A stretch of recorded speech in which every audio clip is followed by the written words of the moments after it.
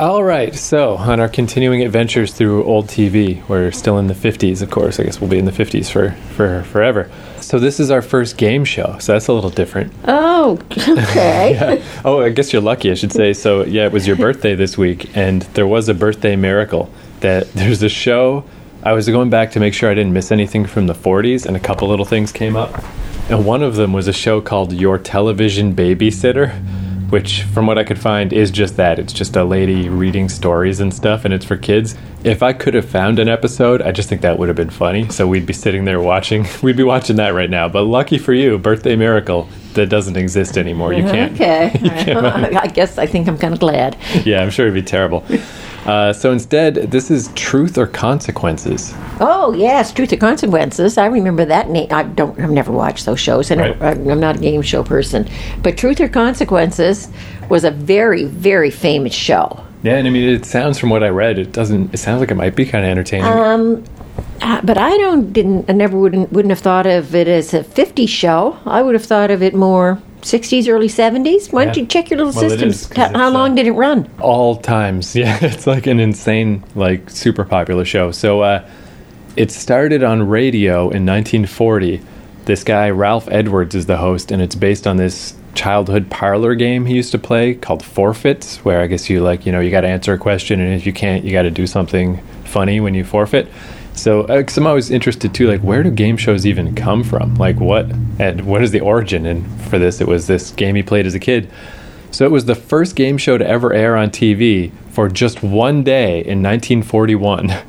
There's this station in New York. On the first day the station existed, they played this show the once. only station that did exist. Yeah, and it just wasn't popular enough And because it's TV. 1941.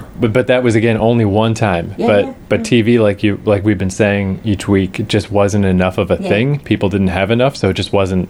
I'm surprised that anybody had a TV in 1941. Right. Well, then it came back in 1950, literally just because TV was more popular now. They're like, all right, let's try that again. And it had been popular on the radio for that 10 years. So they're like, all right, let's bring it back. And yeah, it ran with various breaks and different hosts from 1950 to 1988. Okay. All right. So that's why I know it. Yeah. So it just never, I mean, it did stop, but not for long. It would always come back. And then they almost brought it back again in 2012, but it didn't quite work. So it hasn't quite come back again. And different hosts and stuff, but the most famous one, I didn't even know he was involved in this, is Bob Barker of The Price is Right. Yes. Okay. So he's the most famous host of this show because he did it from 1956 to 1975. So that's a pretty serious run. And I think he only stopped because he was doing Price is Right. So this episode is from April 1956 with a guy named Jack Bailey hosting. It's the only one I could find online. But 1956, we're moving right up there. We're well into the 50s by this time. Yeah, well, again, it's like we're kind of jumping around a bit because this is on my list of shows from 1950 because it started in 1950, but the only episode I could find, the earliest episode is 1956. So that 6 years, the first 6 years, who knows? That original host, none of his episodes are around. So okay, well, I haven't got a clue what it's about or how to play it or anything. I can't say I ever watched it, but I do know the name of that show. Yeah, I guess that's the thing with this podcast right now. We'll find out. And the one other little thing I just thought was interesting is there's this wrestler, Mick Foley, who was always one of my favorite wrestlers, and he was always billed as hailing from Truth or Consequences, New Mexico. Even though he's from Long Island, he just thought it was a cool sounding place to be from because it's like Truth or Consequences, New Mexico, but it's a real place. He's like, that's weird. Just say I'm from there. And but it is a real place? Yeah, but he never knew why it was called that. No one really looked it up or no one cared. They just thought it was a cool name. But it turns out it's because they did a cross-promotional stunt in the 40s to cross-promote with the radio show. They're like, hey, we'll change our name. What was the place called? Something Springs. I didn't write that down. But they're like, hey, if we change our name to Truth or Consequences, New Mexico, then you can do the radio show from here and it'll promote tourism and blah, blah, blah. And it went so well that they kept having like annual meetups of Truth or Consequences fans, and this place just never changed the name back. It's still called that to this day. Well, trivia. Yeah. Okay. And it is a cool name for a town. It's pretty cool because There's those occasional like wrestler hometowns, like the big one is The Undertaker is from parts unknown, you know. But as far as an actual place, Truth or Consequences, New Mexico is pretty cool. But there's not really a place called Parts Unknown. No, right. No. So Truth or Consequences is a real place, but just barely. It's just, you know. Interesting. Yeah. Like, isn't there a place called, like, Enterprise, Wyoming or some shit where they do Star Trek? There's all this stupid crap, but that's a reasonable name, Enterprise. Yeah. But Truth or Consequences? Or I thought maybe, at the very least, I assumed maybe it was, like, some Old West town. Because, you know, that's a real, like, don't step out of line or you're in big trouble name. You'll face the consequences. But it turns out it's actually a very stupid name. Don't draw your guns or you'll face the consequences. Yeah, but it turns out it's actually just named after a stupid game show. Like, it could be, like fucking Jeopardy, Wyoming, you know? Although I guess Jeopardy is also a creepy name. Anyway. So yeah, let's check out this.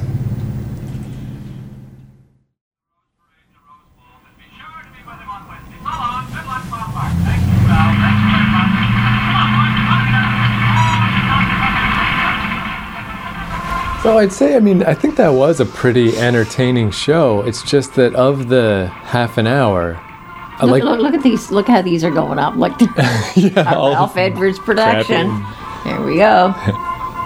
But like, without even exaggerating, of that 30 minutes, how much do you think was the show? Like 4 minutes? 5 minutes? Well, they had the 2 episodes on, so probably 10. Each of them was probably... I don't even know if it made that. Maybe not 10. No, maybe not. Because those women kicking the things. But definitely. So let's say 10 though, just to be generous. Let's say each of them 5 and 5. So a third of the show was the show. And so I guess I'll say real quick. So what happened is the episode I had from 1956, the sound wasn't working. So we hopped on YouTube, and it was kind of for the best because I found one from later that year, but it was the debut of Bob Barker, which is probably more historically significant that we saw that one, you know, because it's like he was the guy. He's the main host of that show that everyone knows. Plus, he's Bob Barker. Like, we still know who he is. He's the famous guy. So that was kind of cool to see Bob Barker's debut. So they said it used to be an evening show. This is where it became a daytime show. And yeah, you can feel that dailiness. Like, okay, I'm trying to remember where it was. It was like the first 12 minutes was the originator of the show introducing Bob Barker and then talking about how great NBC is and some other NBC stuff. And then they cut to some commercials for like a Sir Lancelot show and some whatever other stuff.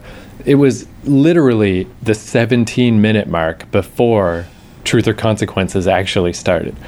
And it's like, we were just sitting here watching it. Like, I wonder if Truth or Consequences is entertaining because we still don't even know what it is. Like, that is so slow. Unbelievable. But then it turns out it actually was. It's a funny idea. But it could be that it was just because they were introducing a new man to it. Yeah, maybe. And it is the first time it was the daytime show, and they were just trying to kind of bring people up to speed as to introducing the show. Now, what you'd have to do is watch a subsequent show. Yeah, I'm sure by the 60s and the 70s, they had to have sped it up. They could never get away with that pace. No. You're like, that was so slow. But I kind of get the sense that maybe why it was so slow is that it was pretty elaborate. So how it works is they ask a question that you're not intended to be able to answer. And it was kind of funny where you're on a really short timer anyway. And Bob Barker was like distracting people so they couldn't answer. But it's a weird riddle that doesn't have a proper answer anyway. There's no way you could ever answer these things. So then you've got to go do... It's like Truth or Dare, I guess is what we would call it now. Is since you didn't get the question, you got to go do the thing. And the things that they had people do were pretty elaborate. So maybe that's why they eat up so much time with nonsense. Because, like... really, the first one, that wasn't all that complicated. I mean, they set up kind of a goalpost thing, and you had to kick the hat over the little board. That really wasn't... Well, I guess... It was just the gag that was involved. It was... Yeah, like, I don't think it was complicated from a production standpoint. Because it was just, they... had 4 hats and 4 women, and they said that they had put a giant rock under one of the hats, and everybody had to take their shoes off and kick the hats, and then the loser breaks their toe. But then the joke was there was no rock under any of the hats. It's just that the last person was very nervous that she was going to hurt her foot, which is a real weird gag anyway. It's more that the idea, I think, would be hard to come up with. Like if they've already been doing it, like the guy said, for 17 years between radio and TV, and now they're going daily. Like if I had to come up with one of those right now, it'd be a little tough, I think. So to come up with them every single day. You can see why people, though, would have been drawn to that show. Yeah. Despite how long this one was, because that was ridiculous how long it was before anything got started. But once it did get started, yeah, it was pretty. You're kind of saying, gee, like, okay, they're asking the guy about fishing, and you're thinking, yeah, okay, and they're leading him up to a fishing thing, and then they open up the big pool, and he's got to catch that fish, and you're thinking, yeah, okay, but there's always a trick to it, and he's got to get in with his little. Yeah, so the second one, it was like they put a bunch of tiny fish, not a bunch, like 5 or 6 fish in goldfish. In a wading pool, and he had to catch one specific fish that they had marked with a strainer thing. And again, it's like the joke is that you can't do it. Like they asked him a question that had no logical answer, and then if he could catch this fish, he'd win $1,000. But again, no. He's only got a minute to do it, and he's in a pool that is 12 feet wide. Yeah, he's splashing around all wet. But then the consolation prize is he wins a year's worth of groceries, and he gets to come back and win some more shit the next time. So it's like, it's a good setup. I like it. It's like kind of like a fun show of like, just come on this show, be embarrassed, but we'll give you some stuff. Yeah, it's just that the signal to noise ratio is ludicrous. Like I still can't believe literally 17 minutes until the show started. Anyway, it was interesting. Yeah, I assume if we jumped ahead to future episodes, like there's probably way more. You know, they probably do 6 of those in an episode instead of 2 type of thing.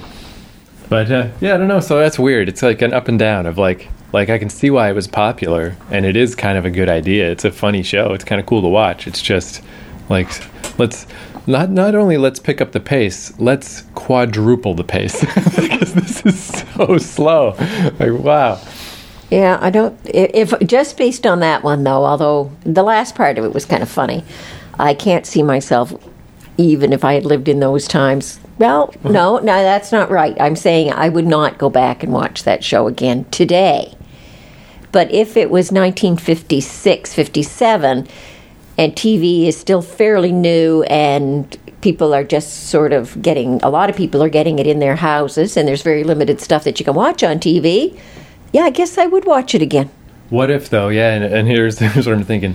Maybe you wouldn't tune into that, but what if you're like, oh, my show I want to watch is on in 15 minutes. Oh, perfect. I'll watch the end of Truth or Consequences when they actually do something. Then it'd be perfect. Like if you catch half of the show, you'd be all set. But obviously if it lasted as long as it did into the 80s, it was extremely popular and must have had a whole lot of viewing. Yeah, I mean it was, I think the gap between the 70s and the 80s was about 10 years, but it was straight through to the 70s and then a little break, and then and it finally fizzled out. But and just interesting that it is the first one. I mean, that's the first game show on TV, and it's like, it could be a lot worse if it was just a little faster. It was neat too to see Bob Barker, because I've never seen him without white hair ever, and it's like, oh yeah, there he is. He looks the same. He sounds the same. And the voice is exactly the same. Yeah, he is a good host. He's born to host. So actually, I think he was. I mean, stands to reason, he was better in this. I think, because my memories of him in Price is Right is that he's just the oldest man. Like it feels like he always had that little wand microphone, that was like the thin long one, and it just felt like his whole arm was going to break off because he's so old and stiff. And then we looked him up because it's so hard to remember which celebrities are alive and which ones are dead. He's still alive, 96, still good to go. Bob Barker. Man, speaking of that though, of celebrity deaths, apparently that's a thing with specifically the example I heard was Rue McClanahan from Golden Girls. Mm-hmm. She died some time ago, but on the anniversary of her death every year, people will post about it online, and there's always a big wave of people who didn't catch the previous year's announcements, so they think she just died. So they're like, oh, what a shame. Oh, Rue McClanahan. And it's like, no, it's the anniversary. She died 10 years ago or whatever. But it's like, who can keep track of all these dead celebrities, There's so many of them. And, well, any of them that were around in the 50s certainly would be getting long in the tooth if they're still alive. Yeah. Well, kudos. Yeah. Yeah, once you hit that, 90s period, it's like, wow, you can't complain. You had a good run. Well, I always say that with, Granny McNally. It was like 102. It's 104. like 104. Good Lord. So yeah, it's like, wow, it's a shame. It's always sad when someone dies, but it's like, wow, though. And she was pretty sharp right up to the end. Pretty like good until about 103 and a half. yeah. Well, I'll say 100. 100 for sure. Yeah. And then even 101, she was not too bad. But then she was getting a little shaky there in the last couple of years, But yeah, like you literally can't ask for more than that. That's nuts. I always was kind of curious because like I never did anything with it, but I did do like a little interview with her when she was in her 90s, and I've got the audio somewhere. Just I don't know. It's just weird now. It's like I got an interview I did with my dead grandma, but someday I'll put it out or something. But one question I kind of wanted to ask her, but it was just too morbid, is her husband died when I was a kid. I don't even remember him. It's same with your dad. Like both of my grandfathers died very young. So I was curious if the grandmothers, at a certain point when it's been decades, it's like, do you even like remember that guy that well anymore? Like that's what I think of, because like it's hard, even people that I know that I haven't seen in like 10 years. Sometimes it's a little hard to conjure their face. So if you haven't seen your husband in 40 or 50 years, it's like, wow, it must be hard to remember that guy. But I didn't want to ask that because, like, what a weird question. Yeah. Of course, she would say, of course she remembered it. Yeah. So, anyway. Isn't it funny, though? It's all relative. Like, I'm getting up there. I'm in my 40s now. You're in your 70s? Is that right? Just turned 70. Yeah. And, I guess depending on how you look at it, it's like, yeah, I guess I'm getting a little old, and I guess you're getting a little old. But hey, Bob Barker's 96. Like, we might still have a long ways to go. Or we could die tomorrow. Who the fuck knows? What happens is a lot of time seems to go really fast the older you get. So I'm sure when your grandmother at 104 died, when she would think back to her husband who died when he was 73, I think. So, she had about 30 years in there without him. But it probably didn't seem like 30 years. It probably just seemed like a couple of years or 5 years or maybe 10 years. Yeah, it is definitely all time definitely feels relative like that. It's weird, too, when I think about, like, so you were around for the dawn of TV, and I was around for the dawn of the internet and cell phones. But when you go back to, like, Granny McNally, she was around for the dawn of fucking electric lights and automobiles. Like, that's insane to try to think about. Like, or my friend Ken, he talked about his grandmother. And so, again, it's just a guy that I know, and he's talking about his grandma. It doesn't feel that old, but that was literally the Victorian age she was from. And sure, she was. Yeah, it's like we're not that far removed from all that stuff. No, and like you take your grandmother, McNally, was born in, was it 1910? I think it was 1910, because I know she was older than my mom. So yeah, that's like the very end of the Old West was still around. So they would have been. She lived in Montreal when she was like in the 1920s. They would have had electric lights and tram cars and probably the beginning of the automobile. But then when she moved to the country in the 1930s, I mean, they would have had no power. No. There might have been the occasional house that had power, but probably not. They probably only started getting electricity in the late 30s and the 40s. And so they would have had just gas lights and... No. It's weird because, like, you figure it's got to stop at some point, but maybe not. Like, the kids now will be like, yeah, I was around for the dawn of intelligent androids that did all of our manual labor. Like, what's going to happen next? Something crazy is going to happen. Yeah, just the march of progress. Or it'll become a horrible dystopia, and they'll be like, oh, yeah, I remember when I was a kid, and you could go outdoors, and everyone didn't have the super flu. So who knows? Maybe it'll go that way. Hopefully not. But anyway, there we go. First game show, Truth or Consequences. So, again, we're just adding to our docket of useless pop cultural information, but... Well, I'm not a game show host now. I never was. And when I look back at this... A game show fan, you mean, not host. Yeah. You're definitely not a host. Yeah, fan. But I can't see that this would have enticed me to become a person that would have watched that every day. Right. But I'm sure there were people that did. It actually kind of reminds me, too, of just having people do these weird, splashing around in a pool and getting all wet, or, kicking a rock and maybe hurting yourself or whatever. It reminds me of a super slow molasses version of Japanese game shows. Because Japanese game shows are all about, like, do something crazy and dangerous, and maybe we'll give you a prize. And like, yeah, it's sort of neat to see they mentioned too, they were running down, the history of our show. Here's all the great stuff that we did. And one of them was we sent a university student onto a deserted island for 10 weeks. 10 months. Did it say 10 weeks or 10 months? I think it was just 10 weeks, but still, it's like... That's long enough. Yeah, and that's interesting because like now we have Survivor, which has been running for ages, 15 years or so. And, but yeah, it's like they did Survivor in the 40s or whatever. Or the 50s or whenever. It's like, yeah, kind of no new ideas, really. They were doing it all back then. So cheers to Bob Barker, I guess. Keep on keeping on, pal. He'll outlive us all.